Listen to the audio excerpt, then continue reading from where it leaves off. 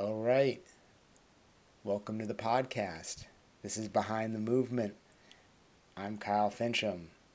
I'm really excited to share this conversation that I had with Winston Reynolds with you all. Before I get to it, first thing, I have to extend a huge thank you to everybody who came out for Infinite Play in Seattle. That event was so much fun. Such a magical, epic group of people who really brought it. So thank you to all of you.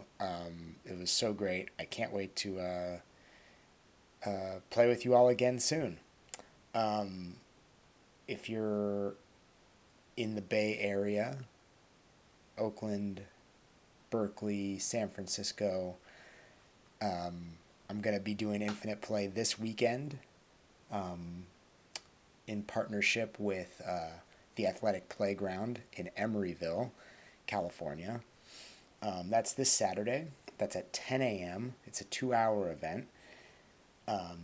If you're interested, if you want to get in on it, you can sign up by going to the Athletic Playground's website. That's tapgym.com, and they have a workshop events page, and you can sign up there. Or you can go to movementbrooklyn.com, and there is a direct link to the sign up page there as well. So yeah, I'm really looking forward to that. I think it's going to be an awesome, good time for us. Yeah, that's all I got. Next week I'll be back in Boulder. So if you're in the Boulder area, I will be back at Block 1750 for classes on Thursdays at 10:30 a.m. Cool. Let's not waste any time. Let's get to it. Like I said, I spoke to Winston Reynolds recently. If you're not familiar with Winston's work, let me give you a little bit of a background. Winston graduated from Circo Media, specializing in acrobatics and physical theater, and later went on to complete his bachelor's at the Academy of Circus and Performance Arts. Within his research, he specialized in acrobatic dance, a hybrid mix containing elements of gymnastics, capoeira, breakdancing, improvisation, and animal locomotion, as well as undergoing several years of research around acrobatic contact partnering. He is the founder of the company, the education company, Yeknum, and he's a member of Ferris Amini Terranova, a group of cross-disciplinary craftspersons researching in the fields of human physiology and performance through both an artistic and scientific lens. Yeah, it was really great to connect with Winston, a really good friend of mine who always has the best recommendations. Leah Woods had all the best things to say about him and recommended that I reach out. So I did, and we made this conversation happen. So here it is, my talk with Winston Reynolds. Your name came up. She was talking about you studying like circus school, I think. Yeah. I think maybe it came up because I was talking about how I had gone to theater school, and yeah, I don't know. I found that so fascinating. I was talking to somebody yesterday who went to circus school here in the United States, and I was saying that there was a time that I was really thinking seriously about becoming a clown. Really? Yeah, yeah. That's, how come? How come you wanted to do that? So I was living in New York, Yeah. and I was doing stand-up comedy, which I did for like 10 years. And as I said to him, I was like, I was obsessed as a kid with people like Jim Carrey and Steve Martin and Robin Williams. And there was like this physicality about the way they like presented their comedy that I felt like I hadn't nurtured as I became an adult. Mm. And I remember being in theater school, and one of the people we were exposed to is this guy named Bill Irwin. Do you know him? He's like one of the last like famous clowns left. Like he's been on Broadway and things like that. He's an American clown, or I don't know if he's American. He might be European. I'd have to look it up, but he's one of the last few kind of like people who's kind of famous as a clown. yeah. And I just remember thinking like, oh, like there's something there.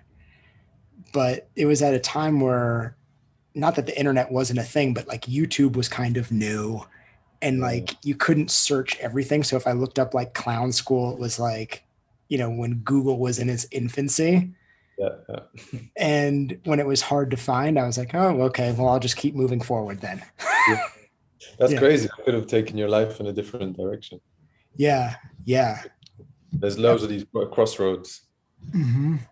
So what was it about circus school that kind of drew you in? Um, it's a long story. So my dad, he is a musical composer and he writes music for theater and circus. So from the age of, I can kind of remember back when I was like 4 years old, we used to tour in England with this circus called No Fit State, which was at the time kind of like the leading contemporary circus in England. So my childhood was kind of scattered with these long tours where we would live in a caravan and tour around with the circus. So it's kind of like always there somehow. And as a kid, you're just around this really like kind of vibrant environment. And that would be interrupted by like school and going back to kind of Sweden where I was growing up. But then being around the kind of circus environment when I became a teenager, I was quite drawn away from it actually. I didn't really want to be part of it, like because I don't know, you're in it so much that it kind of becomes this thing where you're like, nah, I don't want to do that. But then when I was around 16, my mum convinced me to do an audition at the circus school in Bristol. And I just listened to her and went. I was about to like not do it, but in the end I went.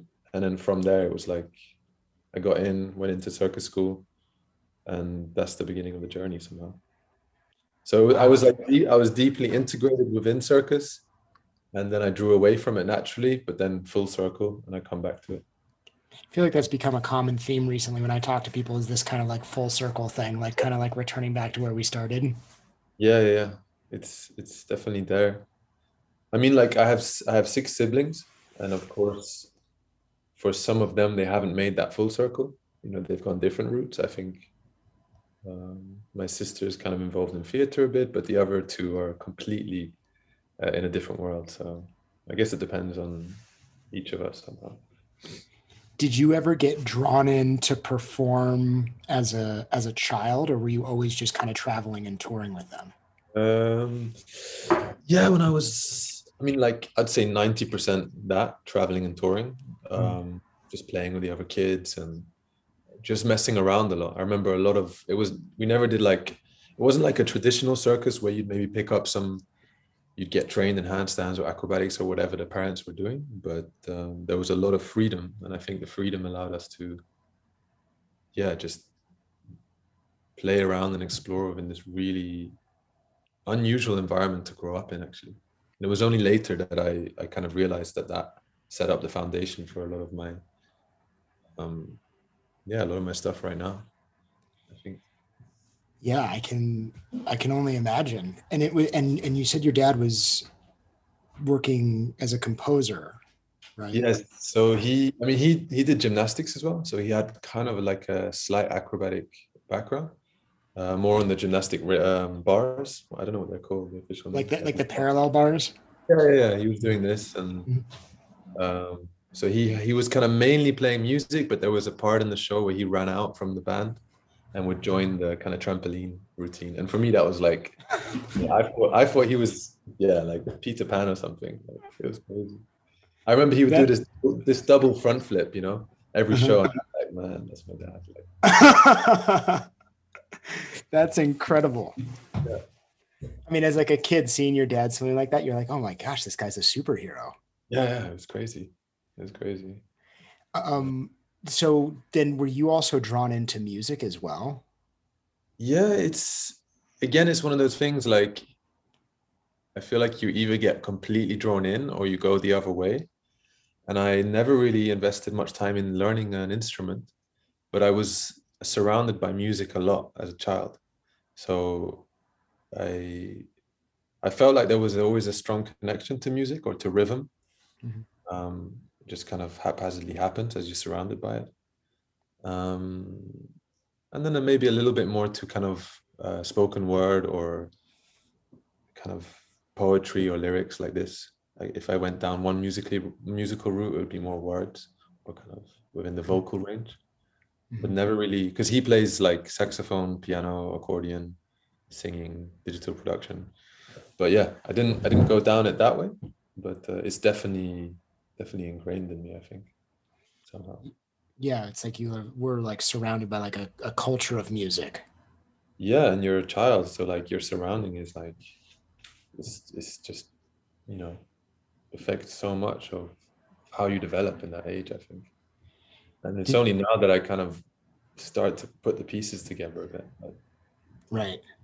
Right. So much of it is just like it must be innate because of just the world you existed in for so long. Yeah, yeah, that could be something. Yeah. Mm-hmm. What about your mom? Was she also working in the circus? So my mom, she's a bit younger than my dad, I think like 10 years. And she was always fascinated by puppetry. So she was kind of like always as a hobby, she would make these kind of paper mache puppet heads and play around. And um, so it was more of a hobby for her. And then she would be in the circus. And when she was there, she would help with the cooking or then looking after the children. That was kind of her um, but she was never involved in the music or anything like this. She was more behind the scenes a bit. Mm-hmm. She's the one who convinced you to audition. She's the one who convinced me. And What was it?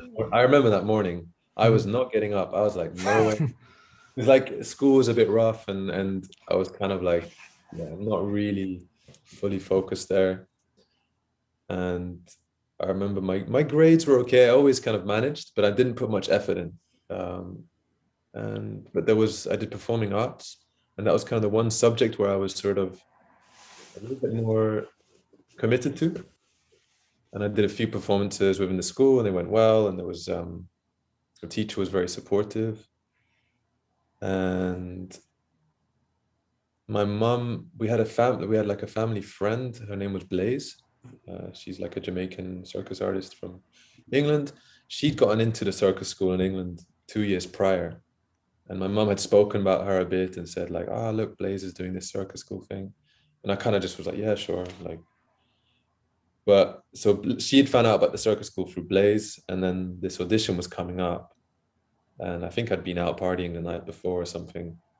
My mom came in at like, I don't know, 7 in the morning, and my mom can be quite strict sometimes. Like my dad's really soft and chill, but my mom's like, she gets onto one, and she really, really was hard on me that morning. So eventually I was like, "Oh, fine, I'll do it." I went to this, and then I got in. So, but I didn't know at that point what that would lead to. But my mom, there's so many instances where she's just been right Mm-hmm. about something, and in the moment I don't see it, but then like years later I go, "Shit, man, you were right again." This was one of those moments. Wow. So when you auditioned, there wasn't the dance and acrobatic background. You didn't have that. I like messed around with acrobatics a bit. Like I could do a front flip, I could jump. I was like, you're in this like the circus environment. You have a show in the evening, and you have sort of rehearsals in the day a bit, but the rest of the time it's an empty circus tent with a lot of equipment. So me and my friend Charlie, who was also touring, we would literally just climb ropes or jump on the trampoline for hours.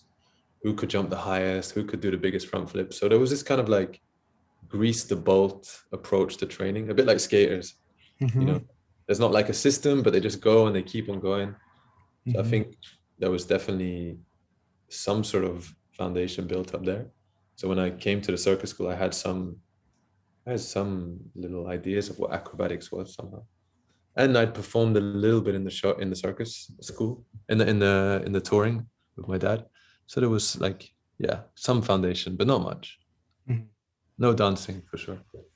So then when you get into the circus school, were you kind of like open and being like, oh, I'm going to kind of try everything? Or did you have your sights set on like a couple things? I was definitely interested in acrobatics, but there was a 2 year education in England, and the first 6 or 7 weeks, uh, like 20 students come into the year. you do all the disciplines. So you do juggling, aerial, acrobatics, what's the other ones? Physical theater. So it's like these four main disciplines. So first 7 weeks you do all of it, and then at the end of those 7 weeks you choose two disciplines. So then I chose acrobatics and physical theater, which, yeah. So I knew I would do acrobatics. I wasn't sure about the second discipline, but that's what I chose in the end. So How was your time doing the physical theater? yeah, that was good. That was really cool. Like, I was in a group where most of the people were older than me, Hmm. and uh,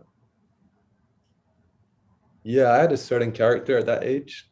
I think I was quite stubborn and quite how to say, yeah, let's just say I was quite stubborn, and I was in this group of older people. Like I was what, 17 or 18? I was like 27-year-olds and kind of that age range. And the teacher was a very serious physical theater guy who trained at Lecoq in Paris.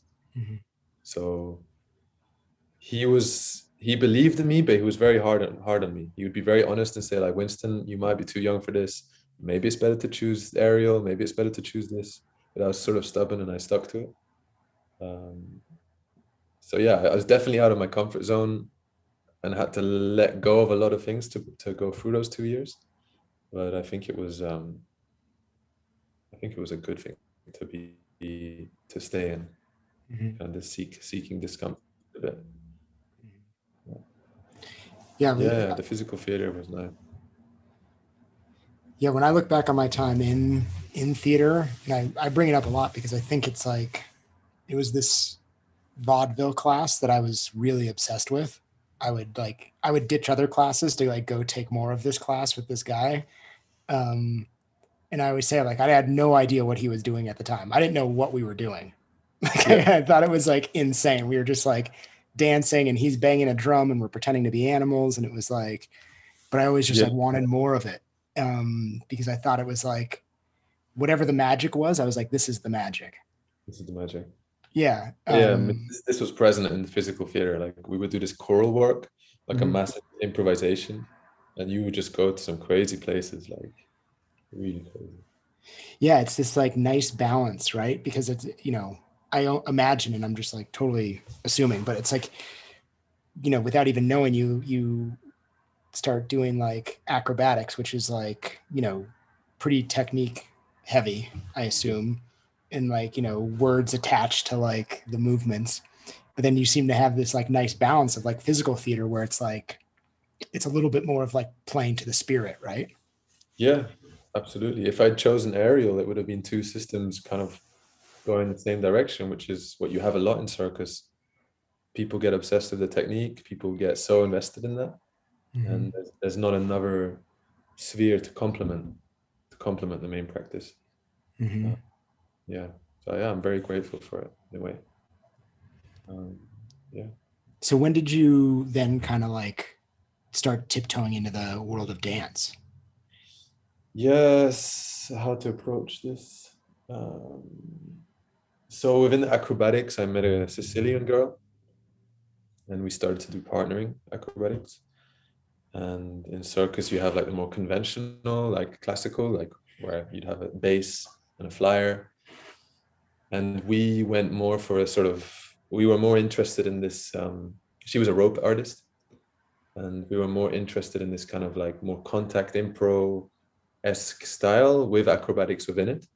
So already from that moment, we started to play much more in this lower level, like lower to the floor level acrobatics, where there was also space to combine the solo acrobatics a bit more. So it felt like it was a little bit more uh, kind of related to our disciplines in a way. That didn't work out, that relationship, because we also got together at some point, and it's difficult. Like it's a classic thing, circus couples. But so we worked a lot together for like a year, then broke up, and then there was another Belgium guy in the same circus school. His name is Axel Guirin, and I saw him and I was like, okay, this is a very different body than the one I've been working with. He's like, this much taller than me, really lanky, kind of long hair, quite chilled guy. and we did a few sessions together, and it was really interesting because suddenly from this world of me only being able to lift her, I could suddenly become lifted by him, and vice versa. So I would also lift him. So this kind of contact impro acrobatics became, it just opened up a lot of directions, and we were more interested in the we didn't call it dance then, but it definitely took a different appearance than what was going on in the school at the time. And then this whole acro dance thing was quite new as well. You had like acrobats, acro partnering, and acro dance was this little thing which was sort of bubbling at the side. There were a few people around starting to do it, and that definitely inspired us. There's a guy, Australian guy, Louis West. I don't know if you know him. You know what? I didn't meet him, but he and I were in the same place like 6 years ago. So I've Yeah. witnessed Louis West. Yeah, so he had some YouTube videos which we would just like sit and watch and like wow, and yeah, just take inspiration from. So there was definitely like this like pursuit of solo acrobatic dance from both of us, but then how could we combine that? So that's like, we didn't really invest so much in dance then, but it did build up this kind of alternative approach to dancing together within a certain theme of movement. So did that become like the nature of your work then? Like as you left school, was it like kind of in that space, kind of like partner Yeah, acrobatic dancing? partner acrobatic dance. But that was only our first school. So then we went and auditioned for a second school. Mm-hmm. So me and Axel decided we graduate from here, we go to Belgium and to the Netherlands. We did 2 auditions. We got into one of the places, which was in a small place called Tilburg in Holland. Mm-hmm. It was like a 4-year bachelor degree. So yeah, we continued. We did 6 years straight up, and continued the acrobatics in there. And the circus school in Holland was part of a big university. So there was, you had theater department, dance department, film department, and circus department. Mm-hmm. So what naturally started happening was I started to get curious of the dance institution, and some of them were also interested in the circus institution. So I would kind of sneak off and take dance classes, join the floor work lessons, join the contemporary lessons. And then even the school would sort of start to let me take them because it would supplement the acrobatic practice really well. Mm-hmm. So there was this kind of natural relationship that built up there. And that's how I got more into the dance world somehow. It just made so much sense. You're an acrobatic dancer, and Mm-hmm. the circus school doesn't offer you enough dance. You Mm-hmm. do acrobatics every day. Mm-hmm. So if you don't have a practice of dance, it's hard to progress there, I think. It's pretty interesting to me because I've talked to a lot of people and we've like kind of been a little critical about like school education, university setups where, you know, we have all these like specializations that stay away from each other, Yeah. you know, and they should really be collaborating and like creating common language and metaphors and things like that. Absolutely. And it's interesting because, you know, and now I think back in theater was probably similar to my experience, but even in the arts, even in like circus and dance, there's a little bit of that like separation and isolation. Yeah. Yeah, there's I mean it's I think it's integrating more now, especially in Europe, like where I'm around. But for me, it's like, yeah, if you're in a dance school, of course you have acrobatic lessons.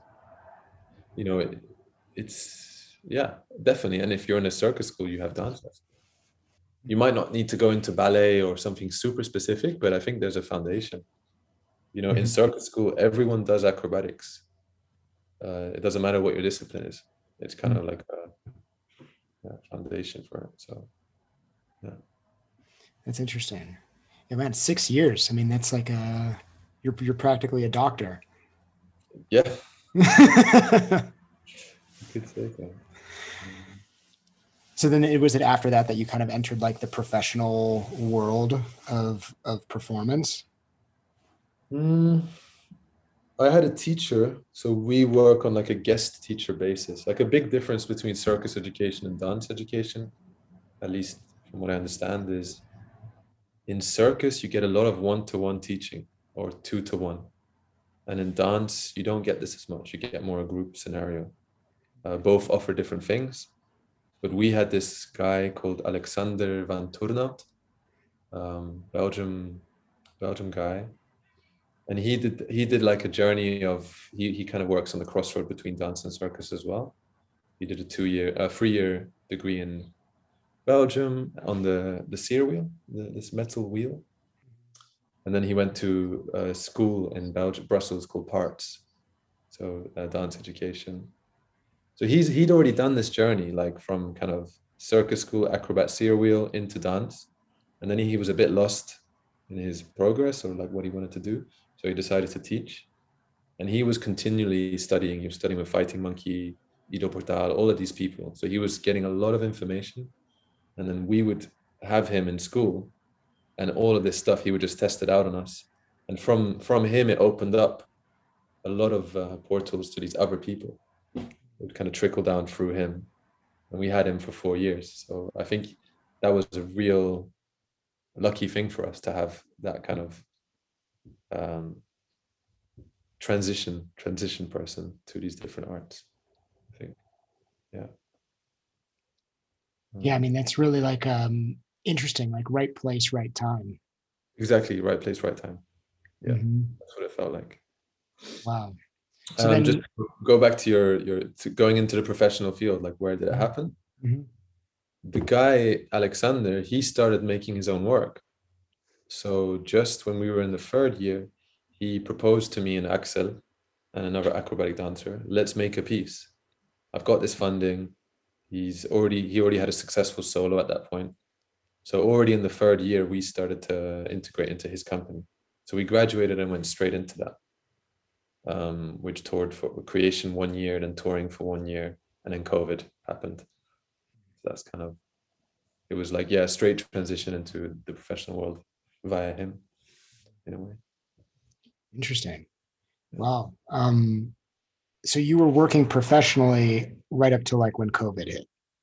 Yeah, I mean, still during COVID, I carried on in some productions. Like there was a film I did, and there's still like productions going on, but that was the big tour. Like we'd done 1 season, and then we were jumping into the 2nd season. We started hearing about COVID, like this thing. And then I remember we were on tour. We'd done 4 shows. We had like 25 left. Our tour manager, and we were joking about it at dinner, like, yeah, it's not going to do anything. And then our tour manager comes to us after the show and says, 10 shows are canceled. Da, da, da, da. And we're like, fuck. So yeah, it happened super quick. And then we kind of like kept some things in the pipeline, but eventually, yeah, we had to just cancel that piece. It took too long and it dragged out. Wow. So do you think when COVID kind of wraps, do you think you'll return to that or have like, is everything changed now? Not to that piece. We had a final research 4 weeks ago, just as a sort of, just to like kind of honor the piece. He had some funding. He was like, guys, just come to my studio for 4 days. I have some ideas. Maybe in 2024 we make a new piece. Let's just keep it in the pipeline. So we did 4 days, had fun, and then we kind of just wrapped it up. So now it's put away. It's put away, which is fine. I think it was good that it got dragged along so long that in the end it's like, okay, let's move on from it. Yeah. Is there somewhere to see this piece online? I'm not sure if the whole piece is online. I can send you over a trailer. Yeah. You get an idea. And if there is a full piece of it, I could send you that over as well. Yeah, I'd love to see it. Yeah, no problem. Yeah, that's so cool. So that was it. Were you teaching at all during this time? COVID, or teaching like before COVID? Teaching before COVID, yeah. Yeah. I was interested in teaching. I saw these dance teachers doing it. I was kind of like, this looks fun. So I looked in my calendar and then like I projected workshop 2 days. Just put it in there and then I booked the studio and kind of just left it. And then the closer I got, the more real it became. So then I was like, okay, I need to organize this. So I kind of organized a Facebook event, a few collaborators, and then taught a 2-day workshop, and it went super well. It's kind of, yeah. And then that just jumped in, that kind of launched that teaching journey a little bit. How long ago was that? No, what's that? 2021. No. I would like to say 2016, maybe. Mhm. I'd like to say that. I think so. Yeah, in Yeah. Brussels, 2-day workshop. That was the first one. And so while you were like performing and in education, you were balancing that by also doing some like teaching when you had the openings.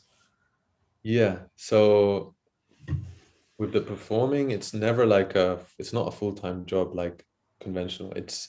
We have like these kind of periods, like 3 weeks here, 2 weeks off, 4 weeks there, 2 weeks off. So there's always these windows. As a self-employed artist, you always find these little windows to kind of insert things.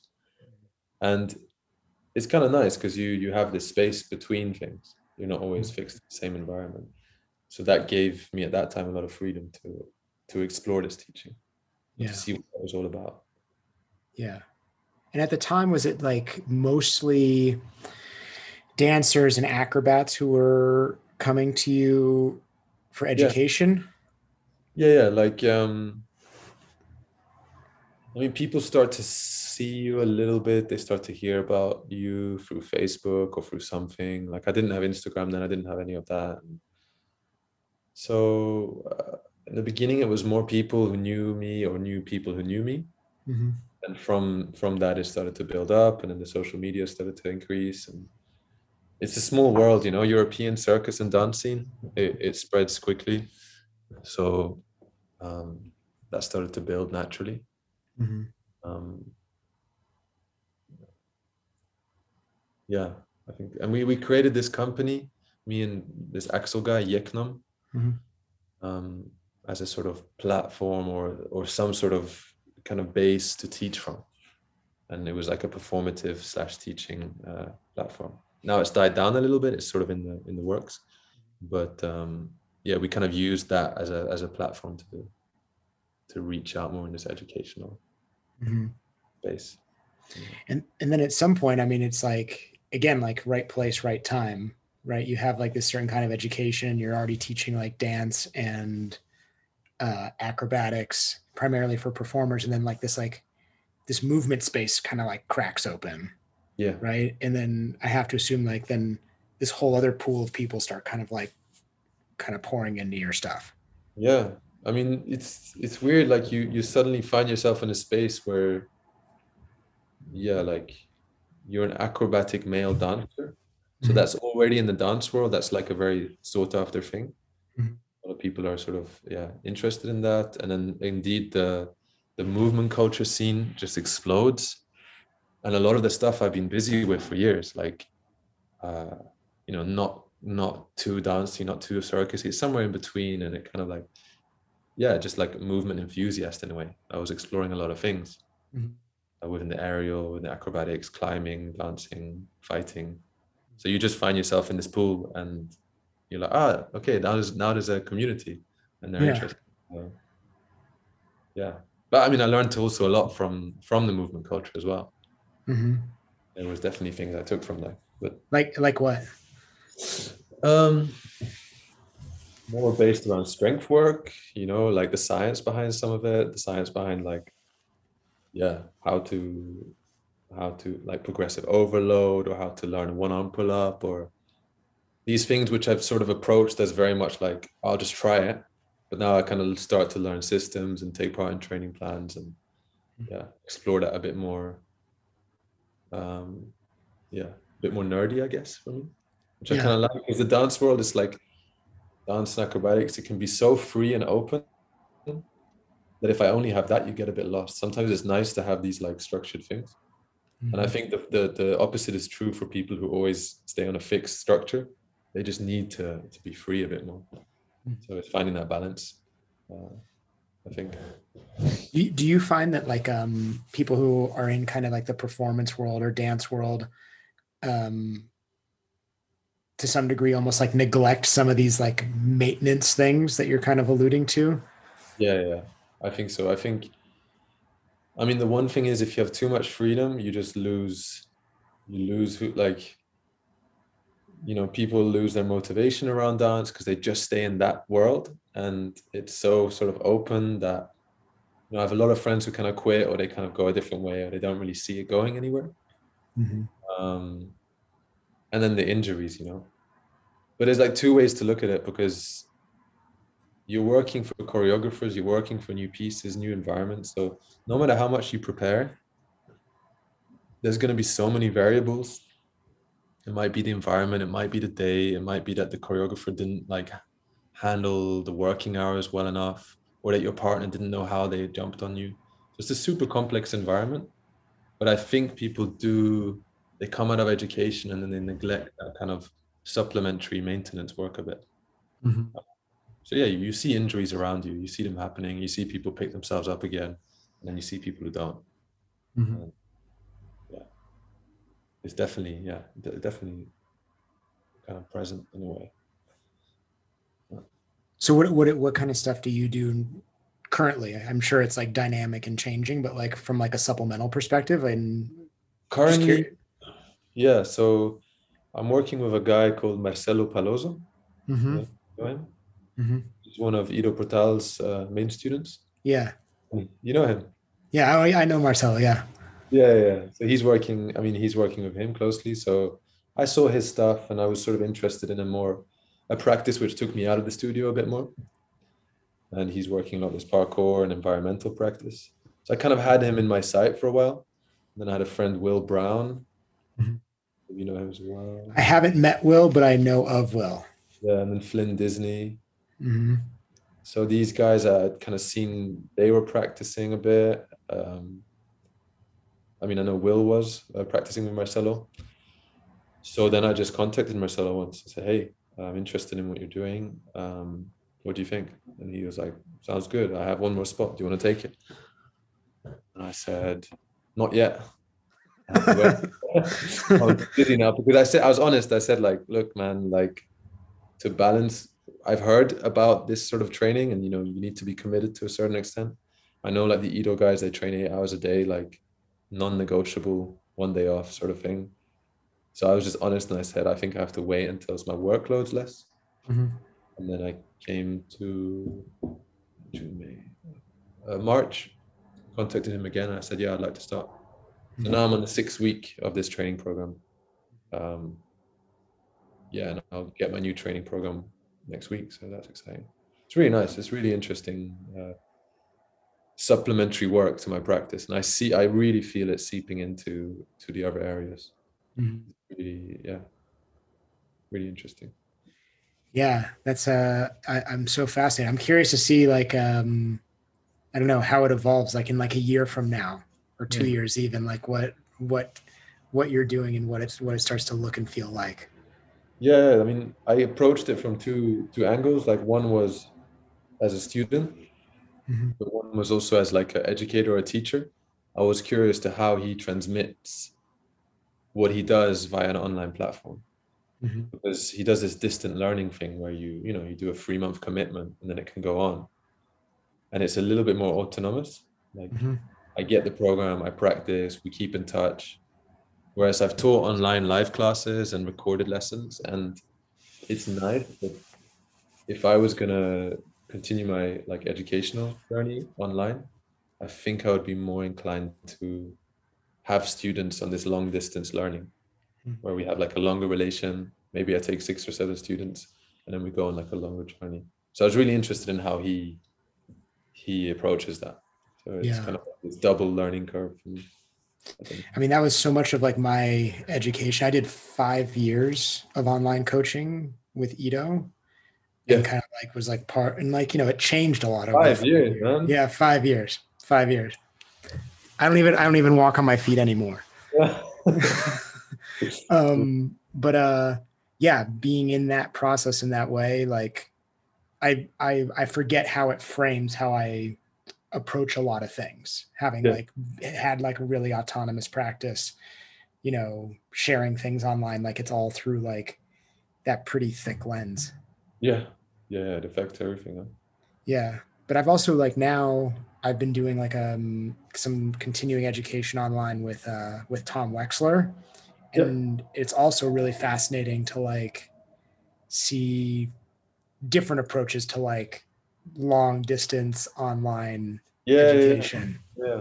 That's it. Like dipping my toes in different pools. Like Tom and me, we've met a few times and trained, and I know a little bit how he transmits information, and that's maybe a little bit closer to in my speciality in a way, more this acrobatic, yeah, acrobatic approach. Yeah, it's interesting how people will try and share their practice through this online platform in different ways. Mm-hmm. Do you find that like people will come to you for like maybe an online class or something, and they see the things that you do on Instagram, and I'm just totally assuming just because you were talked about being in physical theater and what I imagine some ways like pieces of your practice might look like, but are there sometimes people show up and they see all like the acrobatic movements and then you kind of surprise them by being like Yeah, do absolutely. some sort of exploration or Absolutely. imagination? Like absolutely. But in a way, it's like this Instagram thing's a dangerous thing, you know? Mm-hmm. Like you get sucked into it. Like it starts as this kind of like, oh yeah, I'll just post some stuff. Suddenly you have like 25,000 followers and you're doing like, many people, there's like a shallow following and then there's like a deeper following. And I think in a way, I kind of build up my own box Mm-hmm. of, of, I have done anyway. And I have to be careful not to go down that road too much. And also, um, not just post the kind of fruits of my labor, but also the process of it. And that's something I'm battling with a bit. Because in a way, like being active in there has offered me many opportunities, work-wise, like films, this kind of thing. But the integrity of some of it can be a bit confusing sometimes. So yeah, a careful approach to it, I think is.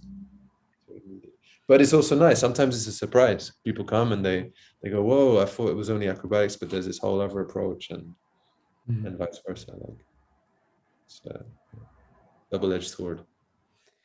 Yeah, I mean it can be really really beautiful. I mean I've been there. I've seen where people come in and they're like not necessarily let down or disappointed, but they feel like they need to keep peacocking, Yeah, right?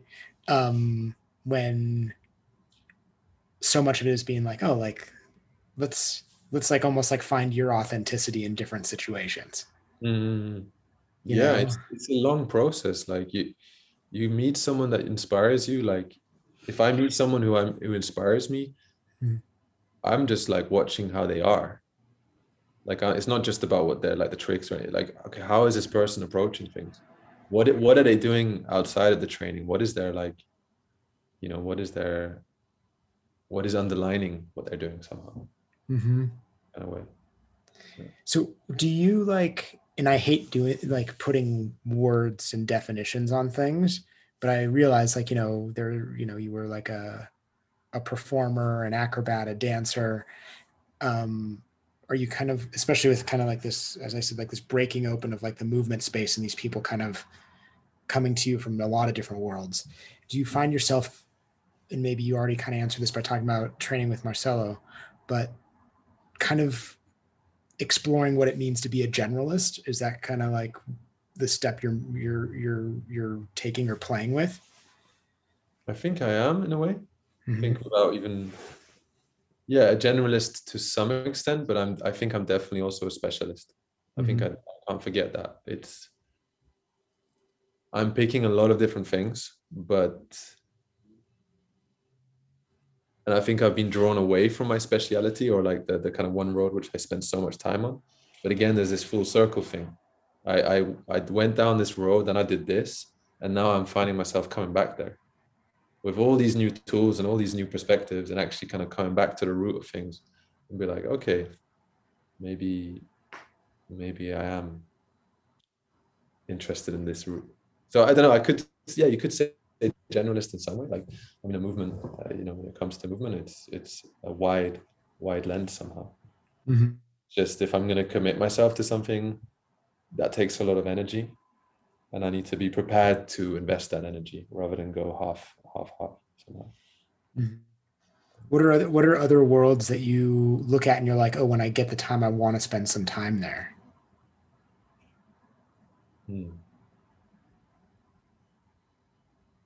Yeah, two things come up, like the hip hop world a bit, Hmm. like hip hop dancing. It kind of fascinates me a bit, like all the styles, and I watch a lot of these French dancers, and it's really hard. It's really like just in like a practical sense, like moving like these guys. It's a different flavor, and that fascinates me. Um, Away from kind of the dance world, deep sea diving could be interesting. Surfing definitely. Um, I mean climbing, but climbing again is a kind of relates a bit more to my practice in a way. Um, Running, barefoot running, orientation, kind of like surviving in the wild. There's a lot of things there which I still need to go down. That I'm super interested in. I bring it up often. I really want to get into bushcraft. Yeah. I've looked up a few courses in England, and I'm like, damn, I need to do that. I said to my friends Sam and Lewis, I was like, we need to learn to survive out there. Like not like Bear Grylls, but like what if we go down like this wrong road and we're stuck in the marsh and we don't know like how to orientate ourselves. Hmm. Something really simple like that, or like forage or something like this. And I think like educational our educational work will start to move a bit more towards this outdoor indoor relationship where we Hmm. can also start to practice more outdoors in nature and see kind of what the environment can do. But yeah, bushcraft, that's something on the cards. When the COVID thing dies down a bit, like definitely want to do some courses in that. Yeah, I'm super fascinated. I got drawn in. I started watching this show called Alone. I don't know if you've seen it. And Hello? it's they send like 10 people to the Arctic Oh, and they yeah. only have like 10 items with them and they're all placed in different places so they never see another person. I'm gonna write that. And oh, you got to watch it. And I didn't know if it was going to be cheesy or what. It was on like the History Channel. And then all these people who like exist in the bushcraft space started Yeah. referring to it as like the Super Bowl of bushcraft. And they live out. I mean, one dude lived there for 100 days, so they have to like build shelter. They have to hunt. They have like little GoPro cameras, so they film themselves. It's pretty amazing, and I mean, I don't know. I talk about this a lot, and I talked about this with Tomislav. We talked about kind of like sensory experience and stuff, and like watching them outside. And there's like, after a few days of being there, and then it's just like them. You see different things happening in like their full sensory experience happening like all at once Yeah. as they're there and kind of like, they're hunting but not hunting. They're like aware.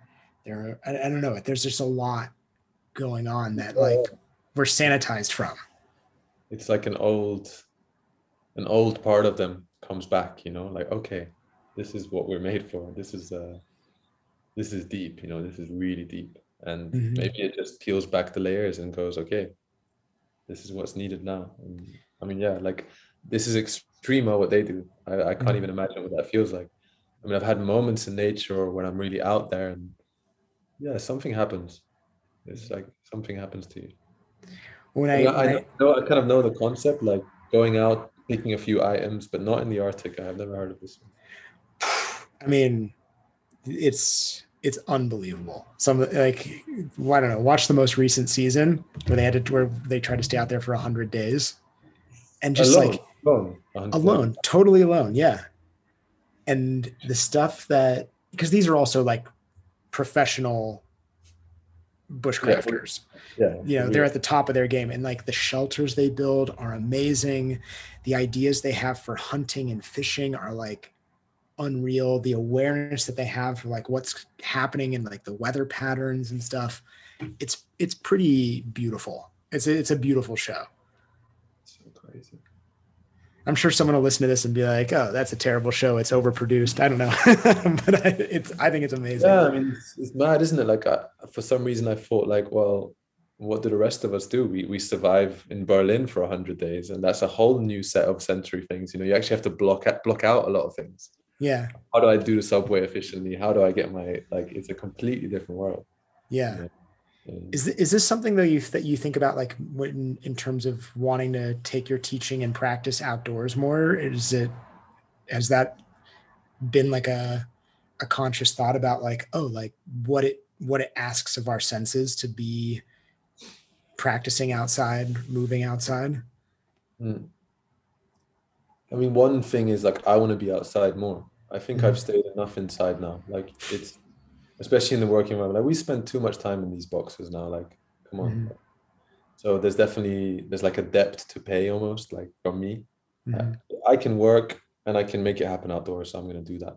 And then of course the environment is so rich, so complex. Like it's completely different if I do a standing meditation at home or if I do it in a forest somewhere where I have this whole universe of input, you know, Mm-hmm.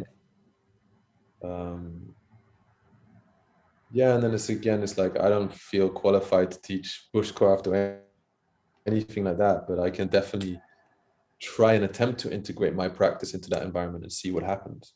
Mm-hmm. I think like teaching in the studio for the first time, it's just a matter of setting something up and seeing how that works.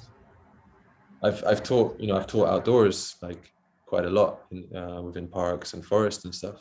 So, and it's just a different energy. It brings a different attention, Mm-hmm. both to the students and to me. I always think about this thing that I interviewed Yosef Rusek for the podcast from Yeah. Fighting Monkey, and he talked about, you know, kind of like if I think he was using the example of running. He's like, oh, we could run on a treadmill, but it doesn't ask much of it, and even the floor is moving for you. We could run on a track, but the track is always laid out, and it's going to be the same every time you go around. And he's like, oh, and then there's like an obstacle course, and that's kind of interesting, but like it's still not asking for like the full depth of our senses necessarily. He said, he's like, I'm interested in the layer that comes past that layer where like we're a hunter or Mm, when we're prey. Like mm. what does that look like? Like what do we Yeah. do then? How do we manage in those situations? And I keep kind of coming back to that when I think about like the things we're talking about or the way I practice and being out in it asks a lot of those things because like it's dynamic, it's changing, like the sounds, the placement of the sun, the temperatures, the everything is happening all together. It's not just like in the sanitized space dealing with just the person or just the task anymore. Yeah. It's more dynamic somehow. Yeah, absolutely. I mean, like, you know, like I make most of the city I'm in. I explore it from different angles. I climb, I play with fear exposure. I head out that direction, find some rail I can balance on. So like I'm already using the environment in a different way, but there's there's something about the nature or something about this kind of yeah, this landscape which isn't fixed as a city, you know, like it awakens something, you know.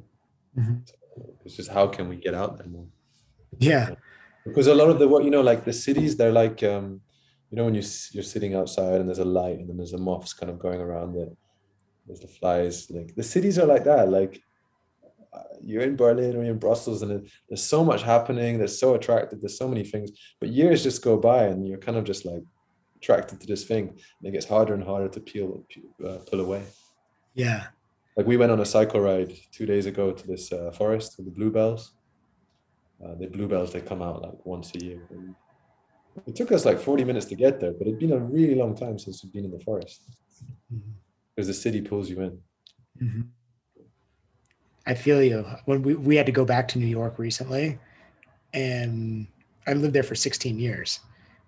And the moment I like stepped back in Brooklyn, I could almost feel that thing. It's almost like that light turned on, and I was like the moth kind of flying around. I was like, oh, here it is. Like, Yeah, yeah.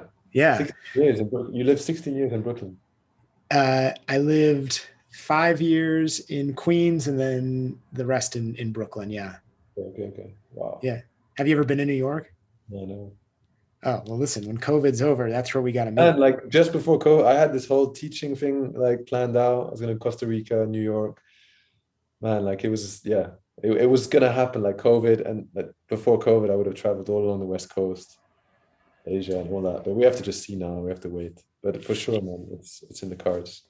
New York is a special place, man. It's I don't know. It's got like a real aliveness. I mean, I imagine it's probably similar to places like, I mean, I've been to London. I remember thinking to myself, London and New York are very similar.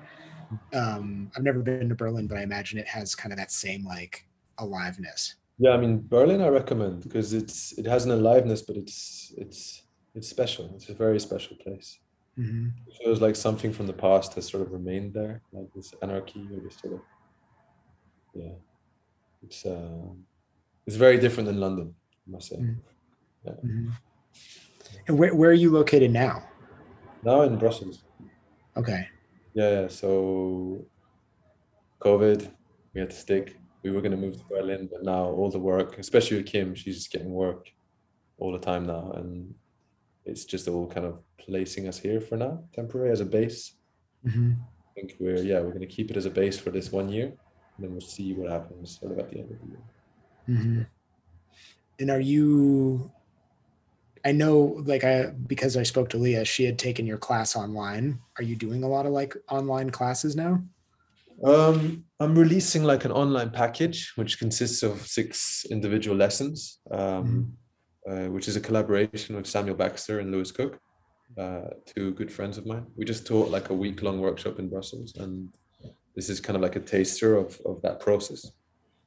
Apart from that, I'm just starting to create my own online kind of curriculum, slowly picking away at it each day, just creating training plans, sort of seeing how other people teach, and just building up this kind of catalog of videos and stuff. So eventually, I'll be releasing more of this distant learning thing. But for now, not too many online classes. I mean, a few here and there I'll announce, Mm-hmm. but it's not like a this kind of live class. I'm not. It's interesting, but it's definitely not something I want to dive too much into at the moment. I still want to be, out there practicing, active, and the less time in front of the computer, the better. I think.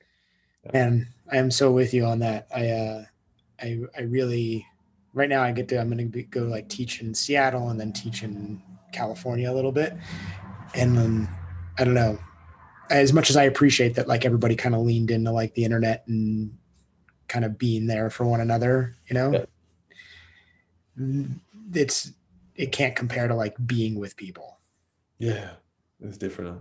It's different. Yeah. You feel it like I taught the workshop last week, and the first day everyone was there like, okay, 20 people. We went through all the COVID regulations and everything, but people just hadn't been in a room like this. Mm-hmm. By the 5th day, everyone was just like open. I even said it in the warm up. I was like, okay, everyone's a little bit serious, and it wasn't that. It was just people were just not used to this anymore. This normality, which has just changed. Mm-hmm. What were the COVID regulations? How were you able to navigate it to bring everybody together in a room? Well, we kept it quite local, so it was mainly Belgium artists from Brussels, and then we just asked them to make sure that they didn't that they kind of were responsible of their time during the workshop, so that they didn't like mix too much with other people, and then they'd have to take a COVID test beforehand, which said Mm-hmm. that they were negative. Mm-hmm. And this way it worked fine. I mean, of course, it's a bit more work, but we just did it properly and it worked nicely. And what was like the content of that workshop? Like what were kind of like the qualities you were working on? Yeah, so I don't know if you know Samuel Baxter or Lewis Mm-mm. Cook. Mm-mm. Lewis Cook, he teaches this sort of practice called relax to erupt. It's super dynamic, super fast. He has a boxing background as well. So he's kind of integrating his fighting practice with his dance practice. Super high energy, really nice guy. And then Samuel Baxter, he's more a contemporary dance, acro dancer, a lot of house dancing as well, a lot of rhythm, footwork, and also improvisation. And then you had my energy, which is a little bit more in this kind of, I have to say, like meditative practice / acrobatics, flow, kind of flow-esque style. And we just thought it would be really interesting to see how we could mix these different approaches. So we were just like, oh, I got a call coming in. That. You can still hear me? Yeah, I can hear you. All right, cool. so yeah, we just wanted to see what that would look like, and it went really well, and it really complemented each other somehow. Like, how do I make this bigger again?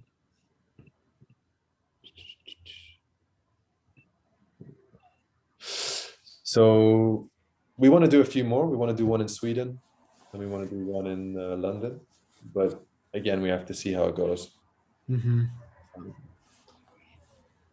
But it was nice, like, because we would just in and out of our practice, and we would have set things, but to stay sort of consequent to our own practice, a lot of things could change during the workshop. So I might come up with an exercise or something that I know very concretely, but then I would also allow a space for a new idea or an inspiration just in the moment. So you kind of take a risk, which is sort of related a bit to our own practice, like also the risk of failure, like I think that's an important thing, and showing the students that we're also just trying new things in the space. And that was really, really nice to be able to do. I think that's you're kind of talking about the thing that it was in the back of my head when I was thinking about some of the quality, at least I missed about being with people, or that I recognize when I get to facilitate workshops or classes with people. Online, there has to almost be like a full plan, because it's like I'm Yeah. not with the Yeah. people. You Yeah. can't like feel what's happening and like Yeah. and chew on it a little bit. And I realize like if I go out and I'm gonna like do some stuff with people for a couple hours, I come with almost no plan and just kind of like feel it and then Yeah. like layer it in. And that, as you were talking about that, and you're just like, oh, like that ability to switch gears, that happens with people in person. It's not the same online. Yeah. That's kind of the magic. That's that's right on. Like I taught my first online workshop in Korea. Like I was teaching Korean students. I'd really planned for it. I'd set up the timing right, but I got the timing wrong. So I arrived in the studio I thought an hour to sort of prepare. I get a text from the teacher like, "Where are you?" And I was like, "Oh, I'm gonna be right there." So I turn it on. There's like 20 Korean students waiting for me, and I'd never taught online this process. And I was like, "Okay, guys." So we start like this, and I just kind of went into it. And yeah, the first day I kind of rushed through it, but by the second, third, and fourth day, I found a better approach to transmit stuff. But it's quite an interesting space. Yeah, it's super tricky. But yeah, when you're not with the people, you can't like feel that kind of like collective energy and that collective mind and like what it needs. It's like, like we might think it needs cookies, but it really needs a sandwich. Yeah. And like unless you're with them, you're like, oh, I don't know what to feed you. Yeah. Yeah. And a lot of my teaching is that I really read the room. Now you Mm-hmm. need to read the screen, and sometimes you don't even see your students. Sometimes it's like you see because they have their cameras off or something. So in a way, it's nice because you have to kind of give up and just be like, okay, we're going to approach it like this, and I do my best. It's definitely a learning curve, but I think it's a very collective learning curve for most of humanity right now. Even if you're not teaching, just having meetings on Zoom, like, we're all in it together somehow. Yeah. I think though in the arts and in this kind of physical education spectrum, it is quite a big change for some people. What are some of the silver linings then for you? Like some of the good things. Yeah. Do you mean like silver lining within the fact that we have to teach more online, or like COVID situation? Yeah, or, maybe the whole thing. Yeah, maybe the whole package. um, I mean, again, it's like it's a new space, so you need to learn to kind of refine how you pass on certain information. Yet again, like I was teaching and I was kind of doing this teaching tour, so you kind of get used to teaching in a way. You have your systems, you have your way to do it, and now it felt like I came into this thing as an experienced teacher, but I felt very much a beginner. So yeah, like just building that up again, I think is always a nice thing somehow. So that could be one of the silver linings, stepping into an area where I wasn't so sure of what would happen or how it would be given. somehow. And then another silver lining is my own journey, taking uh, taking more of a student approach to an online education and how that works for me. Like I've done online live classes with Fighting Monkey and then with the Marcelo thing, and just seeing which one of those kind of speaks to me most. Mhm. Um, yeah, so those are some of the silver linings there, I guess. I've taken a number of the Fighting Monkey online classes as well Yeah, through this. I really like the way that they deliver their what yeah, they do in an online setting. I'm impressed. I enjoy it. yeah, yeah. They've done a really good job. Did you do the zero forms, or did you do? I did. Right now, I'm doing the one that Linda just put out, the From the Other Side, Yeah, I haven't um, done. and, and then I did the Speed Tool, and I think the first Zero Forms one. Yeah, But yeah, I like the way that they're just like, oh, let's keep it an hour, but we're going to spread it out over 2 weeks. yeah, yeah. It's also nice, like with the zero forms, I could just sort of jump into it whenever I felt like, I'll just do half an hour here for 20 minutes there. It was nice. Mm-hmm. Yeah, I'm a huge fan of their work and their approach, and kind of like the as when I talked to him, to Joseph, I was like, I think people often get caught up on like the content of things and like the material, but to me it's like I always find it really beautiful, like when a teacher or an approach has like a really great message, because if I get the message, the material is just like kind of like the, I don't know, the topping, Yeah, yeah, so I really like their message. yeah. They're beautiful people. Huh? I bumped into, when did I meet them first? I was in Copenhagen for a 2-day intensive with, like a few years ago. That's kind of when I first tried. Mm-hmm. And I bumped into them in Spain as well. And yeah, just met a lot of people who had a deeper dive into their practice. Like Alexander, my teacher at school, he's been practicing with them for years and years and years. Mm-hmm. And we go to his studio. Like this Alexander guy, he's quite like obsessive with things. So he has like, I don't know, 8 dragon pearls, 40 speed tools. Like he has it all at his house, So we just go, like, whenever we're in the studio, we practice a bit. Um, so yeah, I didn't practice so many hours directly with them, but a lot of stuff was kind of passed um, through Alexander. Right, indirectly. Yeah, indirectly, exactly.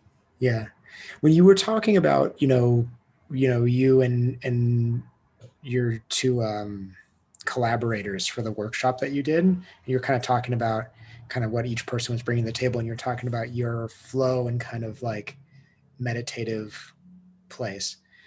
What does that look like for you? Like, what do you do, like meditation or contemplation on like a regular basis, or what does that look like in your practice? Yeah, meditation. I mean, I've meditated I was thinking about it today, actually. I was wondering how much I've been. I think it's going 5 years now, meditating. It started, it's funny, it started in a dance class in Brussels. I mean, of course, I'd meditated now and again in a class, but it was never taken up. But Martin Kilvadi, who you probably spoke to him about, Mhm. we were dancing, and then he was like, "Yeah, I'm listening to this Sam Harris guy, and it's quite interesting. I try and go through a concept. So let's say we're doing this bouncing, or we're doing like faking martial arts or elasticity." And he's like, "I'm going to put on a podcast, and this one happened to be about violence. And we're going to dance now for 40 minutes, and then we're going to discuss what we heard in the podcast." So you're doing this kind of kind of lane thing. So from that moment, I sort of was dancing around, listening to his podcast. And that was my first introduction to podcasts. I really hadn't listened to any. So then after that, I kind of dove into Sam Harris a bit, where I would practice and listen to podcasts. And then from that, the waking up app and the meditation. So I'd kind of start picking away at that, like 10 minutes a day, and then gradually more, 20 minutes. And now I'm sort of meditating around 30 or 40 minutes a day. I try um, different kind of breathing techniques or different poses. And that's really interesting how that seeps into the rest of my life. Not only the practice, but also the relationship with Kim. kind of instances where I would normally feel insecure or frustrated. The kind of the half-life of these emotions are now shortened. And yeah, it's a really nice supplementary work to everything. And it's something very like kind of overlooked a lot, you know. Mm-hmm. In a way, yeah, in a way, to reach stillness you need to move, but a lot of people don't spend so much time within that stillness, at least not consciously. I don't know So if this, I don't know if this is something you relate to, but I realize like at different times, and we come from really different backgrounds, but there was a time where like if I only had an hour or something, I'd be like, oh, well, I should do some gymnastics and some hand balancing and things like that. Like that's what I should put into my hour. And now I find like, well, if I only have an hour, I should spend time doing some sort of like stillness and some form of free play. mm, That's like, and obviously that's just like where I'm at, but the values change. You know what I mean? Like, because they're also like two very opposite but similar ends of a same spectrum. But to me, I'm like, oh, if I only have this amount of time, that's where I'm going to invest it versus like, oh, I need to do the thing that is like the maintenance or the technique or something. yeah, yeah.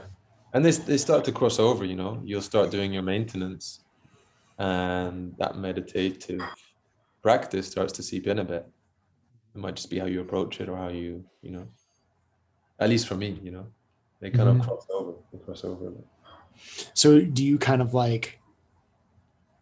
get to some sort of like place with a certain way of being in some sort of meditation and then pick up something else? Like, do you spend like a certain amount of time and be like, oh, I've done that and that was interesting, I'm gonna try it this way? Do you mean the meditation or kind of like the whole practice in a way? The meditation. Meditation. Yeah, like I wake up in the morning, I kind of go downstairs, drink some water, and then I start to move. I just do very basic like rotational work or some zero forms from Fighting Monkey, just kind of what I feel like, maybe half an hour, 40 minutes. And then I'll do 20 minutes of like HRV breathing, like heart variability breathing through the Mm-hmm. nose. So sort of, yeah, like changing the content here by changing the physiology a bit. So working Z to A rather than A to Z, which a lot of people try and figure things out here, and sometimes you need to figure things out here. And Mm-hmm. I think that kind of breathing movement combination in the morning sets off my day very nicely. And then I try and implement a few meditations later on in the day. I mean, it's by no means perfect. Some days I completely like, nah, I don't feel like it. Or like I wake up and I'm like, I don't want to do that movement thing anymore. It's too calm. It's too meditative. I just need to have a cold shower. I need to go outside and Mm-hmm. shake it up a bit, which is nice to do as well. Or maybe I've had too much coffee that day, and by the evening I'm like not. So there's many variables, but I do create like a habit now of 20 minutes a day of at least the breathing. That's been going strong now for a while. Where did you get exposure to like different forms of breathing? Um, I think it's a little bit kind of self-explored in the beginning. Like breathing within dance has definitely been something which just changes things. Like, but then also, Wim Hof a bit, seeing what that world looks like, cold exposure, trying that breathing. And then also through Marcelo now, trying some new breathing things. And then like the Sam Harris thing opened up many things, but eventually I had to step away a bit from that meditation because it was too heavily guided. So there wasn't enough space of nothing. Mm-hmm. So you would go from a full day of something to then a meditation full of some things. Mm-hmm. And sometimes I needed to, yeah, step away from that a bit. Interesting. Yeah, yeah, I can relate to that. I was always kind of confused. Like I don't know that it's something that I would want a lot of like, I don't know, guidance for like the entire time. Yeah, yeah, yeah, absolutely. Mhm. It's interesting. Like I was going through a bit of a rough patch in my relationship like 2 years ago. I was in Berlin. We were somehow not connecting so easily, me and Kim. And I'd signed up for this 1 week workshop with Joseph Bartz, sneaking, silence, and camouflage. So I'd signed up for that like a year before or something. I was like, I was feeling kind of stressed, anxious, not really sure, but I just went. I went, got the train away from Berlin, the city. I arrive in this space, like in his school, and like I go, oh hi. I'd met him before at a yoga intensive in Mallorca, so we'd spoken. And then he kind of said, oh hi. Everyone was just chilling, and then he says, okay guys, we're gonna do 45 minutes of nothing. Just go in the garden, do nothing. And it's like, just as he said that, and I started, I was like, oh my God, I've just been doing so much, some things for so long. And now he's just told me not to meditate, not to do anything. I just sat in the garden, like just kind of being there. And yeah, it was a really, really nice reminder that actually to fulfill things, you sometimes just need to do nothing. And that's hard to do. We add in these kind of meditations, but they become something. It becomes like a doing again, and it's the not doing which is maybe a point of interest for a lot of us. I've brought it up on here before, but it's worth mentioning again just because it's so good. I read Questlove's book on creativity. I don't know if you've ever read it. Questlove. He's the drummer for The Roots. No, I haven't read that. So good. So good. Yeah. Strongly recommend. Yeah. It's called, I think it's called Creative Quest. But among a lot of the things that he talks about in there, one of them is this thing that you're describing right now, this like welcoming of boredom. Yeah. And we have so many things now that distract us from boredom that we never get to go to that place, or not as often as we would have. And he was talking about how creativity or innovation in his life has sometimes been on the other side of boredom. Yeah. And like we get bored and then we just pull out our phones. Like the moment there's like a hint of potential boredom. Yeah. You fracture your attention the whole day, and like it gets harder and harder to prolong that gap of not being entertained. Like I remember sitting in my car when I was a kid, looking out the window. You'd read your book, you'd listen to your CD or whatever, but at some point you're like, okay, I'll just stare out the window, and then your imagination would just go places. Like I could start to be like, oh, I'll imagine like a Crash Bandicoot cars racing along the thing, or a Spyro the Dragonfly. I could really start to jump into these imaginary worlds. Which was just kind of this, what happens on the other side of boredom. And the kids don't have that now. It's not there. It ends so quick, right? Boredom. Yeah, it's the phone. Like they have the phone, or they have the iPad, or the music. Like and those moments, like of not having, or like going to the toilet, and maybe reading the back of the cleaner, because you don't have like no, yeah. And if you're not careful, your whole day gets dragged along with this. Yeah. And so what you described when you said that you went and sat in that garden was like, it reminded me almost being like, oh, like welcoming boredom, being like, oh my God, I missed boredom. Like, oh my gosh, like, look at this. Yeah, but it's just like, oh, okay, that's what was wrong. That's why I was so stressed. Like, this is exactly where I needed to be. And then that week was amazing. It really just like, bam, bam, bam. 1 week of silence, stalking, and camouflage. Great. Like perfect. Yeah.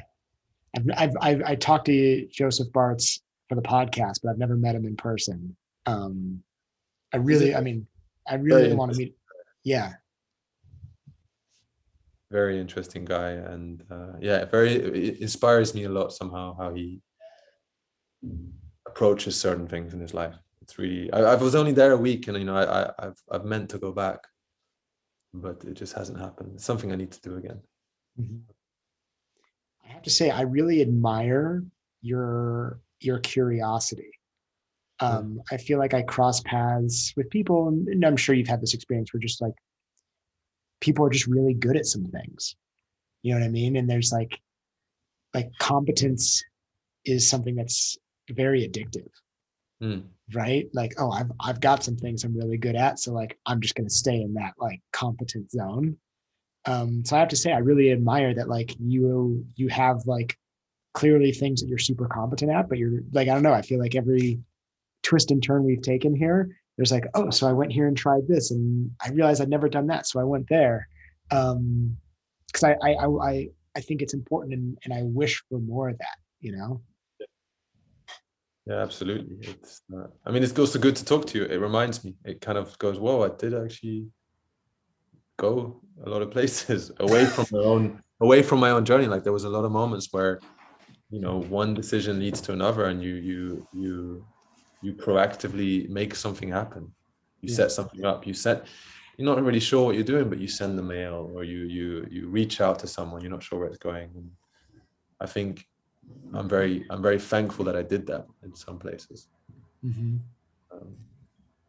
Because you don't know how much those moments affect the rest of what you're doing. Like, you know, going there in that moment had a knock-on effect into things, or deciding not to take that job, or deciding to contact this person. It all changes things in a way.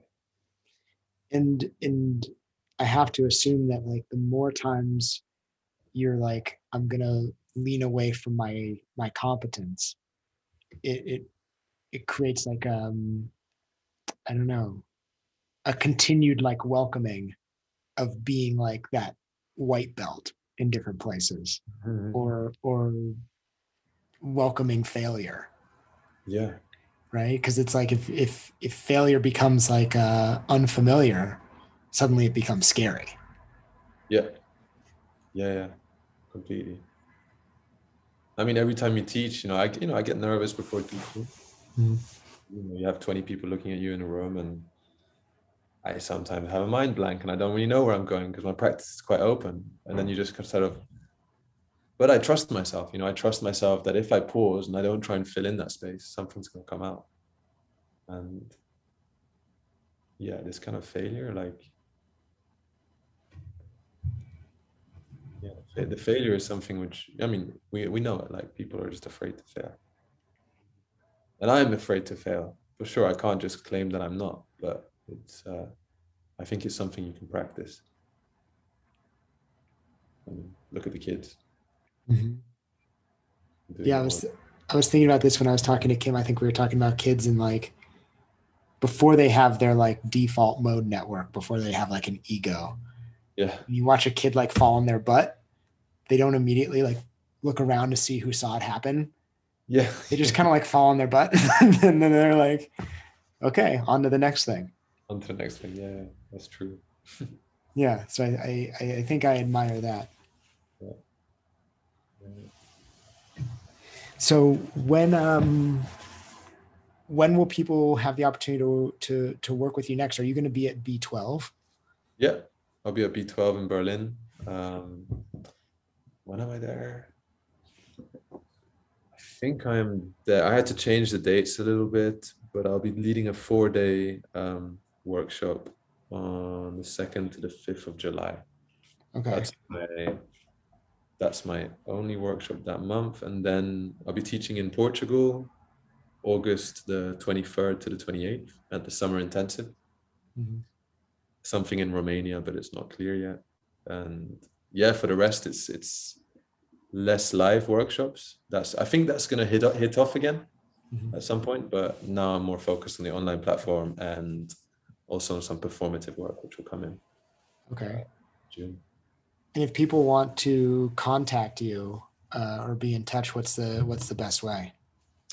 Best way, either you can send me a message on Instagram at Winston Reynolds with the Z at the end, or you can just send me an email, winstongodrive@gmail.com. Just reach Okay. out. Yeah, Killer. Hey, listen, well, I think we're all going to have to meet up sometime in the near yeah, future. I think so. Yeah, I think it'll be a very interesting meeting. I agree. Yeah, I really want to. I mean, I would love to make it to Europe, but I think you do need to get to I New need York. I need to hit that side of the world. Yeah, yeah. So we'll make it happen. Hopefully before the end of this year. I'd love that. Yeah, man. Yo, thank you so much for doing this. It was so amazing to get to connect with you. Yeah, and thanks for reaching out. I really like the kind of initiative, and it's my first time on a podcast, and yeah, it's nice. It's inspiring as well to see that you're reaching out to all these people and investigating for yourself. So yeah. Well, it's a pretty amazing world. I mean, I think I just put up the 50th one, and I don't know, when I look back on it and the conversations, it's just like it's rich and amazing, and yeah, I feel inspired every time I finish one of these conversations. Yeah, yeah, absolutely. I mean, I'm sort of pushing Kim to start her own podcast. I know Oh, she's she in. should. She's absolutely should. She should really do it. So I know she's gonna delve into it this Sunday. Hmm. So we'll see where that goes. Hey, well, let her know to reach out if she wants any, like, at least the pointers on like the technical aspects.